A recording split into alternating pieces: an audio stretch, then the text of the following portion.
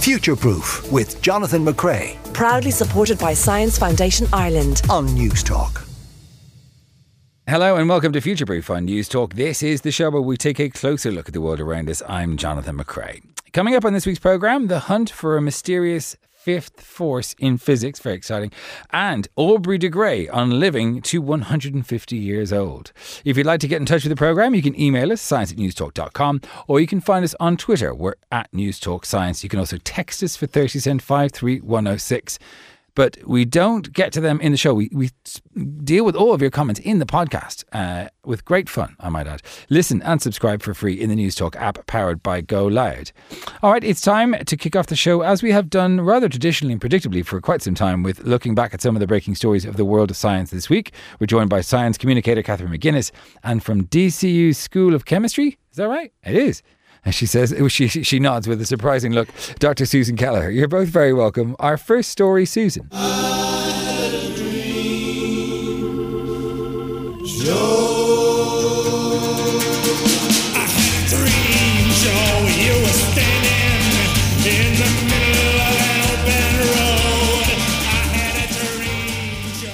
Has to do with bad dreams. Yes, so my first question is, how many times a month would you say you wake up with a nightmare so bad that, it would wake you up from your sleep? Oh, never. Never. Oh, that you were one of the lucky ones then. Really? Because believe it or not, 1 in 20 people have bad dreams at least once a week. And data suggests that these people are at a higher risk of dementia than those who don't have these types of nightmares. So scientists in the University of Birmingham looked at data from 3 previous sleep studies that examined the sleep quality of around 3,600 people aged 35 years and over and assessed their brain health over the next number of decades. And the authors of the paper looked for any connection between people who had really bad dreams and the cognitive decline over the years. And they showed that middle-aged people who had bad dreams once a week were 4 times more likely to experience cognitive decline compared to those who rarely had nightmares. 4 times? 4 times, which is considerable, right?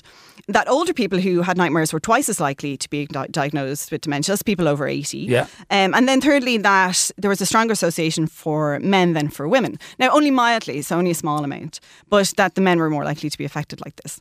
Now, I don't know about you, but the first thing I thought was, well, perhaps, I suspect maybe listeners thought this as well, that maybe people who frequently had nightmares are just people who maybe have bad sleep, have patterns and they suffer from poor sleep anyway, which we know has, ill health effects. Yeah. Or equally the fact that maybe these people have anxiety or stress-related disorders, which also has detrimental health effects. Yes. Mm-hmm. But the authors took this into account and they also saw that despite these, there was still this trend of people who woke up with nightmares had a higher portion of dementia onset, which is amazing.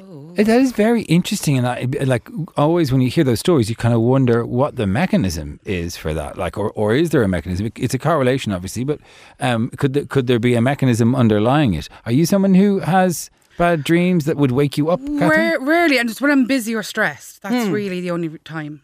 I often dream that I'm in my normal life, in a family life, and then something happens and whatever happens, I'm on the run. And I have to leave everything I own and I have to start a new life. And I told my wife about this quite recently and she said, and how did you react? And I said, surprisingly well. Yeah, it doesn't sound like a nightmare. I tell you. New fresh start. Do you know what? I often find myself in these dreams going, well, I guess I could teach surf lessons in Cuba. If I had to. There's nothing I can do now. I might as well start again. Strong survival instinct. I would say it's not a nightmare. It's actually quite refreshing. I want you to allow yourself a moment to think, imagine you just dropped everything you own and just had to start all over again. Mm-hmm. It's not that bad. I mean, or is that just me? How much do you like your life? I don't know. Our second story, Catherine, has to do with animal camouflage. Yes, this is a really interesting study and it's about looking at the different kind of protective value. Because when we think of camouflage, we think of animals blended into their background. And Yeah. that's called background matching. That's one type of camouflage. Yeah. But there are others, like you have motion camouflage. So an insect might sway like it's been a twig in a breeze. Oh, yeah. You have disruptive colour, which are zebras. So, if you have heard of zebras and they're all stripy, it's hard for the predator to single out one animal so they can hunt them down. And then the eye spot is also a very, very common one. You see it in moths and butterflies with big eyes. Yeah. So you may think you're looking at the face of a much larger animal. Yeah. And what the study does, it looked at the different groupings, also masquerading, which is probably the one that we're probably tend to mix up with mimicking. So masquerading is looking like something in the environment, like an object, so a twig or a leaf. Right.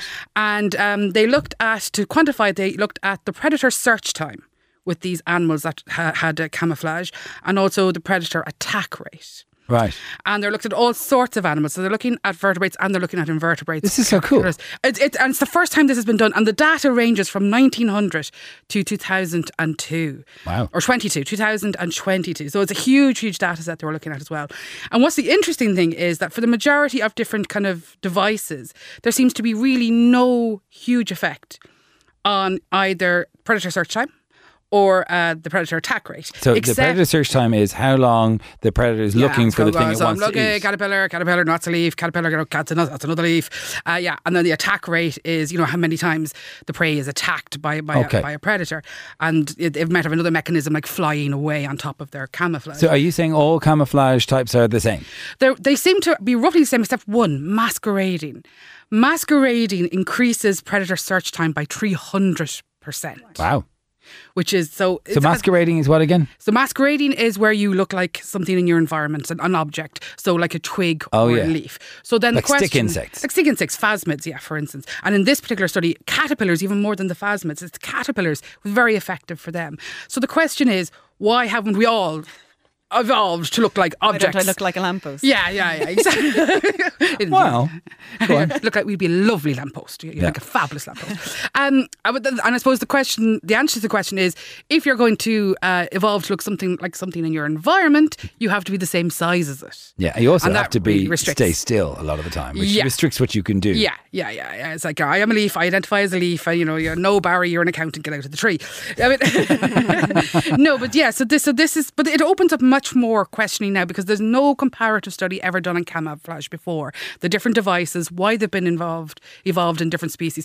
So it's actually, like all good science, it's giving us more questions than answers. Well, camouflage is fascinating. And I listened to a podcast by Roman Mars called 99% Invisible, and he talked about the razzle dazzle that you see on boats. So if you ever look at a military boat, you happen to be on holidays or something, you see a military boat that has weird kind of colours on it that don't make any sense. It kind of look like something you might see in Cuba, just mad splashes of colour.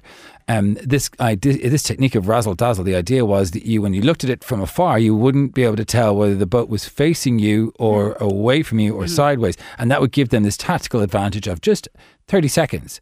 That would get them pointing at you and shooting at you before you could see them. Very interesting stuff. So I love camouflage. Third story, Susan, is about human composting. Yes. So this is a very interesting thing. I'm fascinated by this. California this week have become the 5th state in the US to legalise this human composting. And it has nothing to do with your green bin, but rather an alternative to the traditional human burial or cremations. And it might sound pretty unappealing to listeners, but arguably it's pretty much what happens in nature, right? It just is a lot more tastefully done, and much like cremation, the family of the deceased are given the remains when the process is complete. Just in this instance, what, like a bag of compost? Yeah, a 1 cubic metre of soil to take away. No, what you want. really? Yeah. So wait, hang on. So the California have allowed people to compost themselves. Do they just...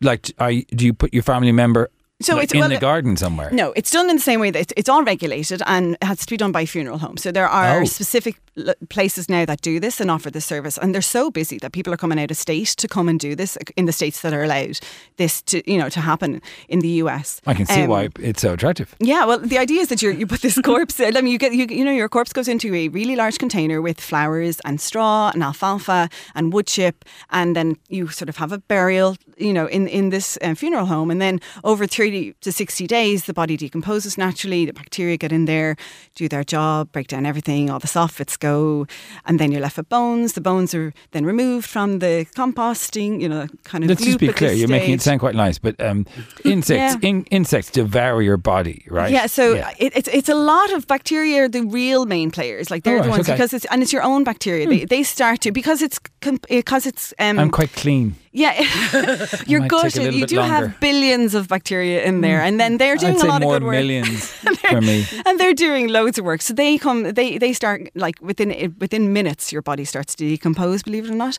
and you start to lose, all your water from your cells, and body's parts start to rupture, and you become goo quite quickly. Okay, But the bones are left, but then the bones are then taken out and they are cremated and added back in, and within 60 days you then just got pretty much compost as you'd imagine, like just normal compost. And then I suppose you could just you can use it. spread Gary around in the garden. There's two things. I mean, first of all, believe it or not, cremation puts 250,000 megatons tons of CO2 into the atmosphere each year in the States. So that's a problem. And second of all, it's we've lost around half the topsoil on Earth over the last 150 years. So we need more soil, and maybe the answer is literally underneath your nose. I'd sign up if it was here. I don't know about you. I wouldn't mind that. Catherine? Yeah, I'm just thinking there, the flowers and the who does the weeding? Because in my garden, just the weeds are everywhere. Like, yeah, and you want to be very careful where you're putting your hand if you're weeding around a vat of corpses in soil. Very interesting. Thanks, Susan. Our final story is about ants, and there are a lot of them, it seems. Yes. So E.O. Wilson, who's the father of biodiversity, he always referred to ants as the little things that run the world. And scientists have decided that they wanted to have a good estimate of the amount of ants, the number of ants, the biomass of ants in the world. And they've worked it out to the nearest quadrillion, which is handy. What? That sounds extraordinarily inaccurate. I can give it to you the nearest. Million, squillion, trillion. Yeah, go on. So the study has come up with this number. So they reckon there are 20 quadrillion ants on Earth at any one time. A quadrillion is what? So it depends where you're from. Now in Europe, okay, it's a 1 quadrillion is a 1 with 24 zeros after it. But of course, the US do theirs slightly different. In the US, it would be 1 with 15 zeros after it. Okay. Because they're billions. Well, which and one billions is it? are slightly. Were they specific? So from the study was done in the States, so they were going with the 1 and the 15 zeros. So it's 20 of those, which, breaking it down, it's about 2.5 million ants per human being on Earth. Wow. Yeah, but there aren't that many human beings on Earth when you think about it. And there's ants everywhere. No, but the biomass, if you break down the dry biomass of that amount of ants, you're talking about 12 megatons, which is more than all the wild birds and mammals combined on Earth. Of ants? Of just ants. But do they outnumber? Like, how do they count them? Because we did had an experiment. I was on holidays in France recently, and we got those. It's great fun, actually.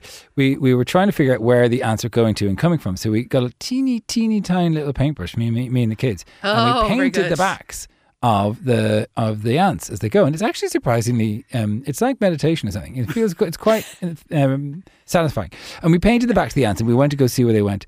But when they went off, then it took them a long time to come back, and it's a long time counting just even like 10 ants because they move around. They move around, but also a colony can go into the millions. Yeah, depending on where what specific species. So you're how looking did at. they figure this out? So the wonderful world of extrapolation. Okay. So again, they looked at recent studies and they extrapolated the data, and but they are very, very confident because they do actually criticise other estimates in the past, and they're very confident that they have. Identified the right amount of ants. But it also kind of puts a question... But aren't you really depending on other people doing correct data to give you the extrapolation? So they were careful in the studies they chose. It is just a study that mentioned ants. And from this, they produced a map of abundance of ants around the world. Now, we know ants are more found in the tropic zones than in the temperate. But this map of abundance is really going to help as a kind of a zero and looking how ants... are reacting to climate change and how that kind of... Do we care how ants are reacting to climate change? Oh, we do. These guys move organic matter. They transfer it around. They recycle it. They eat it. We need ants. Now, I know everyone's going on about the bees, and the bees are lovely. But these other hymenopterans are very important. The what? Hymenopterans. Hymenopterans. Well, good for the ants then, I say. Catherine McGuinness. Long may they reign. And Susan Kelleher, thanks very much. All right, on the way, I was at the Longevity Summit in Dublin this week and chatted with the keynote speaker, who's infamous gerontologist and immortality expert, Aubrey de Grey. Really interesting conversation coming up. Don't go anywhere.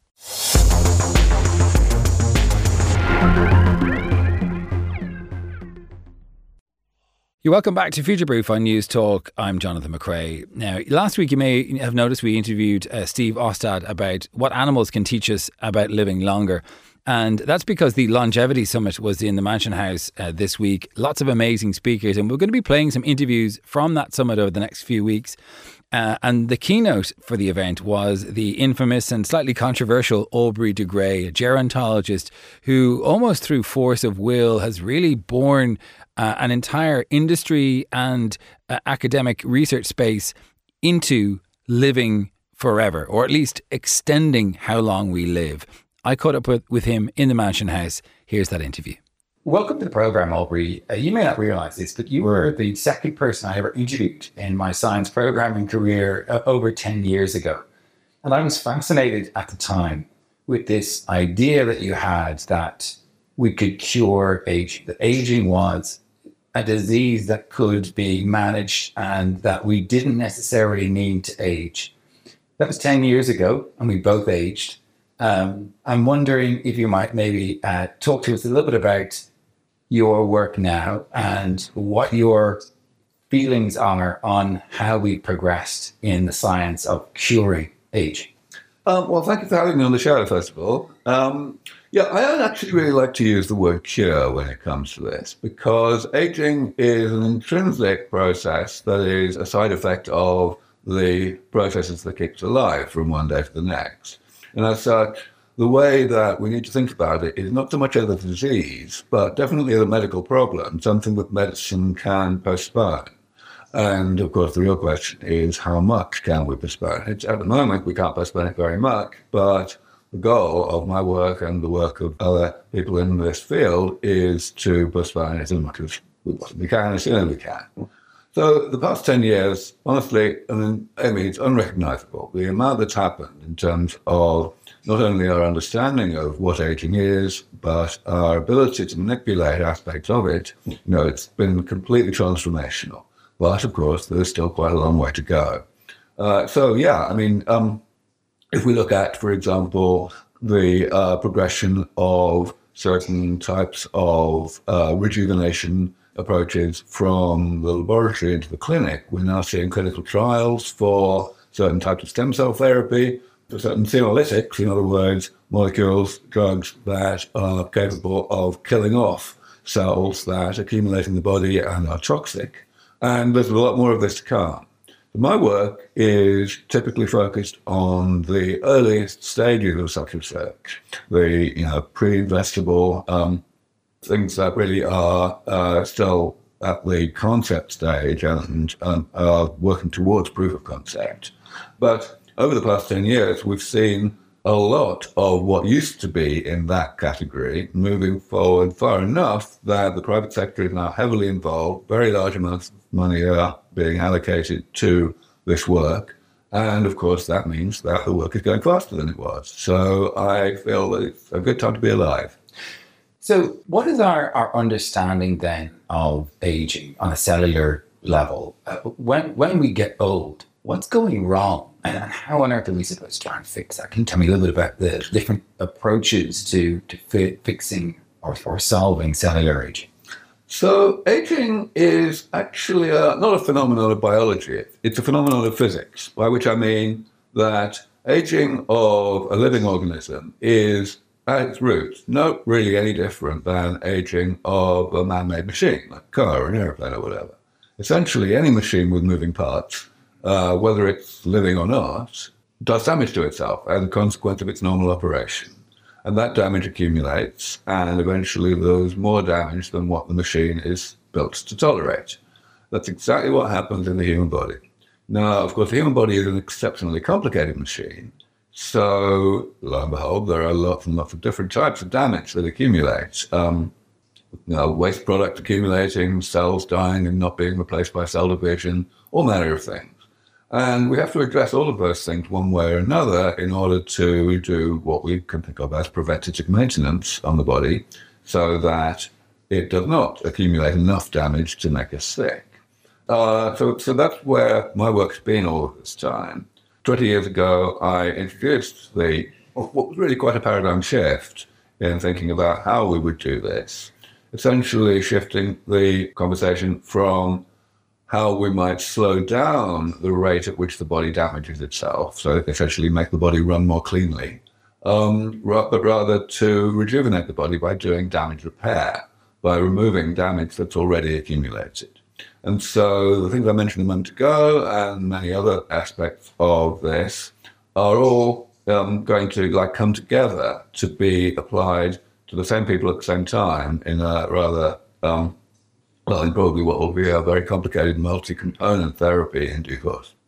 Let's talk about this idea of sort of getting rid of waste. You're talking about mitochondrial processes. Are you talking about waste accumulating in the cells and that then stopping them from functioning? How far on are we from the idea of fixing those problems than we were, say, 10 years ago? Well, yeah, so let's talk about waste inside the cell, because that is the basis for a number of the most important health problems of late life. So one example that we started working on probably 15 years ago was the waste that accumulates in the back of the eye in what are called the retinal pigmented epithelial cells, and which causes macular degeneration, number one for the blindness of the elderly. So the idea that I suggested was that we might be able to find other species, especially bacteria and fungi, that for whatever reason have evolved enzymes that are able to break down this stuff. And it was quite easy to find enzymes that seemed promising. Naturally, as with any biomedical research, there were plenty of setbacks. It was not by any means a smooth process, but that idea went through a number of years in our foundation, and then was spun out as a startup company, and that work has proceeded, and it's now got to the point where the work is probably going to be snapped up by Big Pharma and taken forward into the clinic very soon. Another example is what happens in atherosclerosis, where oxidized cholesterol accumulates in the arteries. And there again, we came up with a radical new idea for how to get rid of this stuff. In that case, rather than breaking it down, the idea was to extract it and excrete it. And again, that has moved forward so well that there are now people who are not just supporting that work philanthropically, but actually as investors. So it's now a startup company that we spun out a year or two ago. So honestly, yeah, this work, it's very foundational stuff, and therefore you never know how long it's going to take to come to fruition. But it's definitely been moving forward very rapidly in the past 2 years. You mentioned investors. It does seem that there is an increased interest in solving aging in a way that there didn't seem to be 10 years ago. Is that because we're starting to make progress in lots of different little areas? Or why do you think there's all of a sudden a huge amount of interest in investing in medical technologies to reverse aging? Yeah, I certainly think that the number one driver is actual progress that's been made. But really that is inextricably linked with the conversation about what's going on. So, 10 years ago, pretty much nobody other than myself among the expert gerontology community was going out and publicly saying that we are in striking distance of being able to bring aging under comprehensive medical control. But now we've got quite a number of my colleagues who feel able to say the same kind of thing, simply because progress has been sufficiently solid that we can kind of see the light at the end of the tunnel. That said, life expectancy in the United States is starting to go down. Climate change obviously is bearing down upon us. Do you think that we need more people in the world living longer? I mean, obviously that is one of the problems with curing aging, is that we get more and more people occupying more and more space on the planet. Yeah, I have spent a lot of my time over the past 20 years answering that question and questions like it. Honestly, I think the only reason why questions like this come up is because there is a mindset that says that aging is kind of distinct from the diseases of late life. No one says, oh dear, there's going to be too many people if we cure Alzheimer's disease or cancer or whatever. But they do say this about aging. And I think it's because of a muddled thinking about what aging is. Essentially, we shouldn't really be calling Alzheimer's disease a disease. We shouldn't really be calling these other so-called diseases of late life diseases, because they are simply the aspects of aging that we have chosen to give disease-like names to. And the things that we think of as aging itself are simply the aspects of aging that we have not chosen to give disease-like names to. There's no real difference from the biological perspective between the two categories. Therefore, we should just be looking at the question of, do we want people to carry on getting sick when they get old? And if we say, no, we don't, and then, yes, we will have a different world as a result.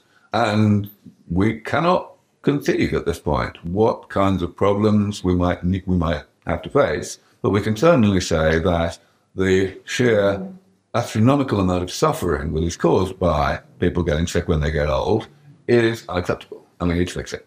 There are lots of diseases that become more likely as we get old. You mentioned Alzheimer's, cancer, and so on.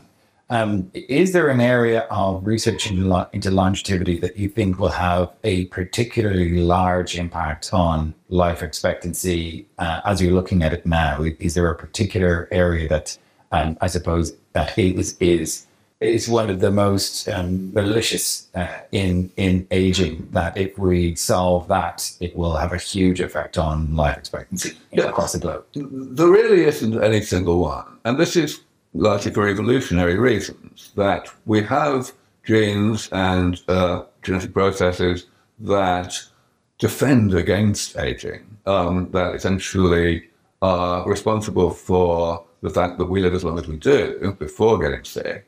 And those processes all are kind of selected by evolution to be as good as each other. There's no essentially, from an evolutionary perspective, there's no point in having one process that is unnecessarily good, and therefore it's kind of no accident that pretty much all of these things that go wrong with us late in life go wrong at more or less the same age.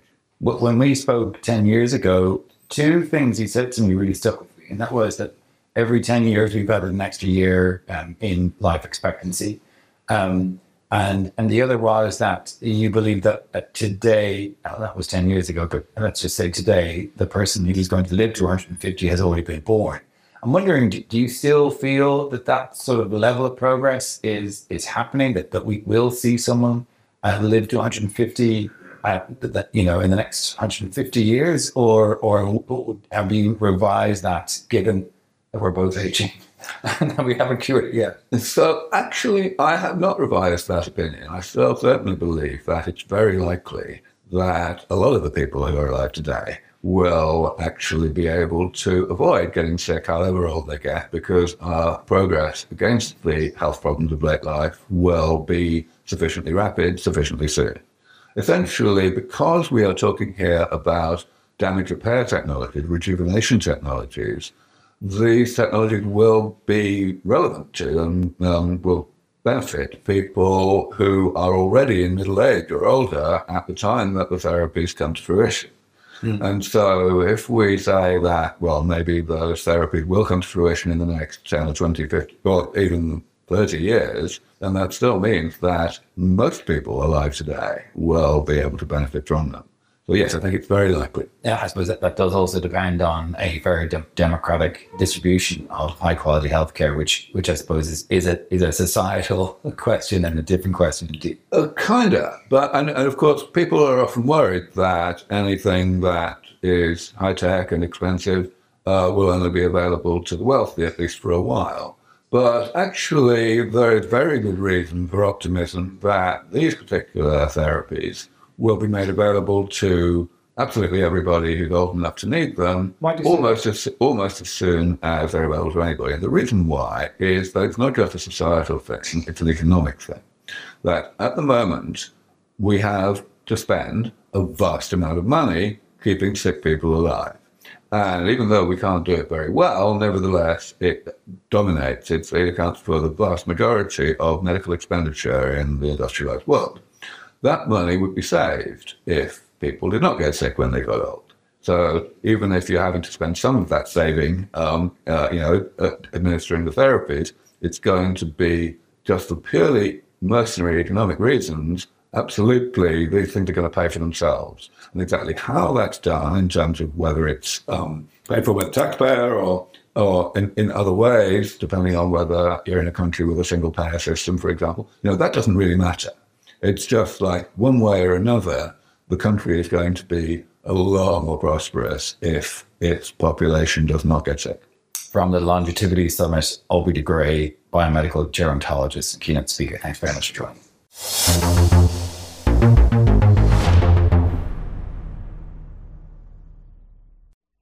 An interesting event. There were some people, who were really scientifically very credible, and then there were other interesting people who were doing things, but it was just on the fringe and very early stuff at the Longevity Summit, where I was thinking, if he's right about this thing that he's claiming, it'll change everything. It'll absolutely transform our health. So it's funny, like when you go to the sort of event, it's great to have a mix of really rock solid science and other stuff, but then you wonder, will some of the ideas pan out? Our producer Aidan McKelvey joins us to go through your comments from last week, of which there were many. I'm not quite sure what happened, but loads and loads of people feel passionately about transport and yeah, they do. Animals living for a long time, apparently. It's it's either a feast or a famine, as they say. So we were talking about long-lived animals. We were having a chat with Stephen Ostad, right? And talking about a few things. He said he was talking about bats retaining high-frequency hearing. And someone said, if bats retain high-frequency hearing, is there a possible lead to a cure for tinnitus, which is often associated with high-frequency hearing loss?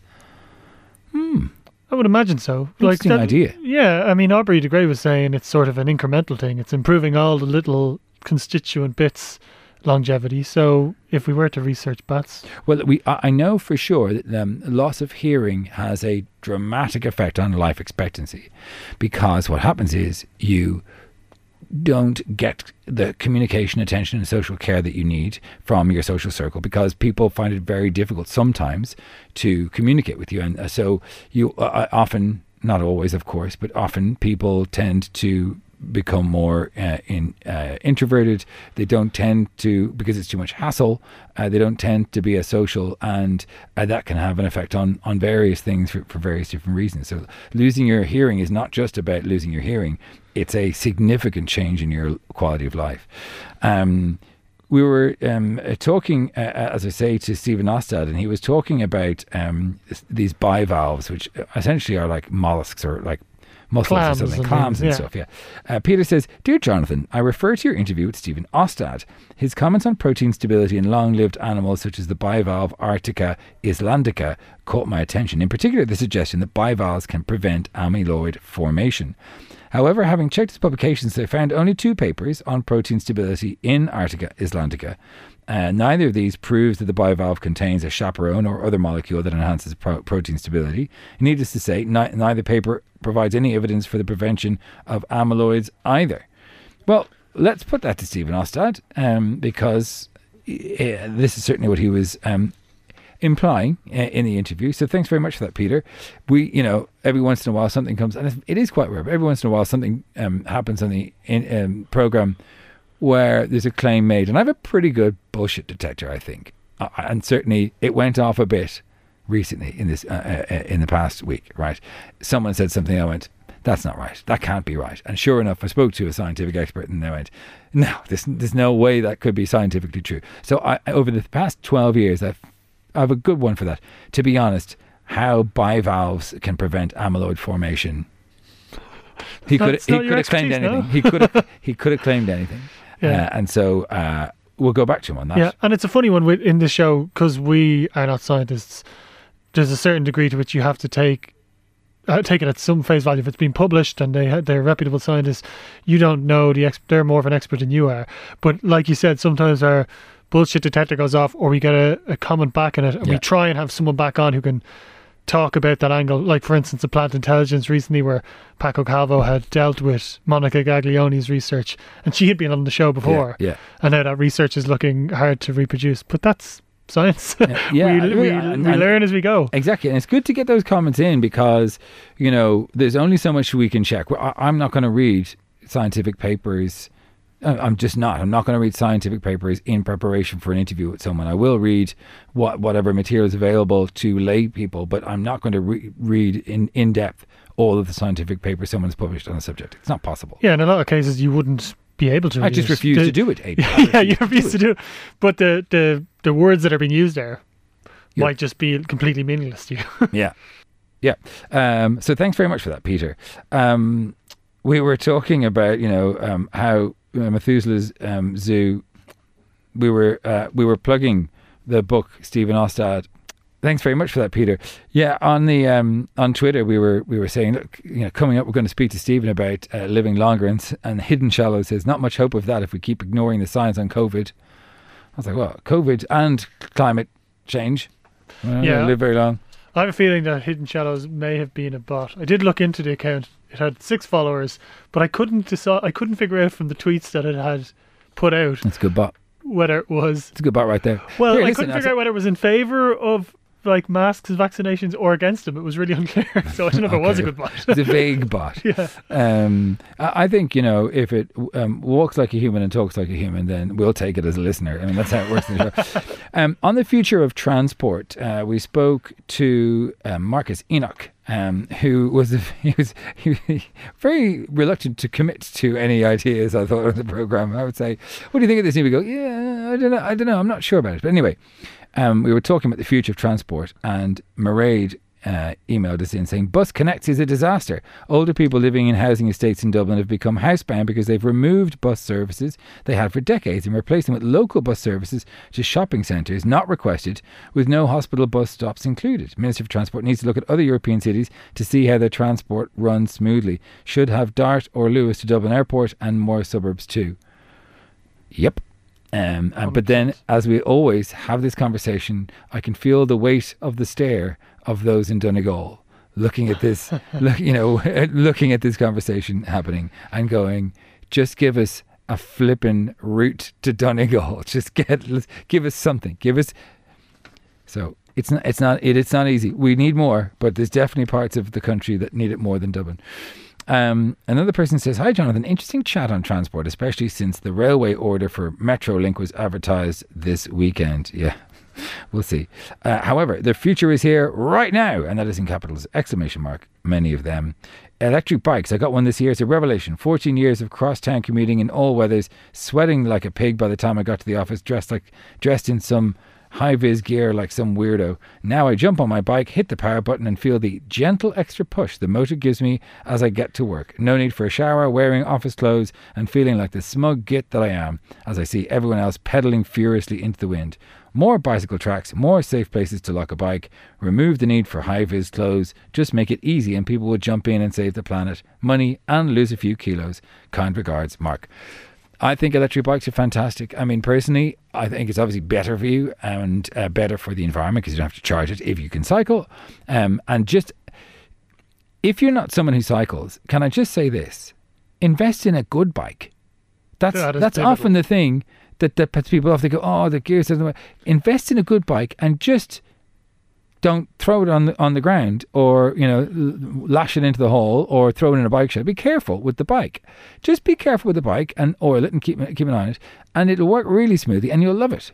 A lot of the time people they buy a bike and then they trash it and they go, oh, yeah, bikes are terrible. It's true. I had a terrible bike and I used to do an hour and 15-minute commute in and out and I dreaded it. And then I got a good bike halfway through that commute and I was like, this is glorious. I was going down the Greenway and the Grand Canal. Smooth, lovely. Like a smooth gear shift, and you cycle along. I feel like something almost sexual about it. Just a really smooth change of gear. His room feels very small. So I agree, Mark. But I do think for those who can't, and the with the electric bikes, it is good that you're not coming into work sweaty. I can't stand a sweaty work colleague. You have never let me down. You're always good. I don't want to be in a room with a sweaty colleague, and I That's haven't true. had to do it yet. So That's good. I thought you were going to kudos to out News me Talk as a staff. sweaty No, colleague. you looked like you were going to sweat there, but you didn't. Thanks so much to our team: Aidan McKelvey, Simon Keane, Steve Daunt, and Ugo da Silva on sound. We'll be back with more Future Proof in your podcast feed on Tuesday, talking about the fifth force and the hunt for it at the LHC. In the meantime, stay curious. Future Proof with Jonathan McCrea. Proudly supported by Science Foundation Ireland. Sunday morning at 10 on News Talk.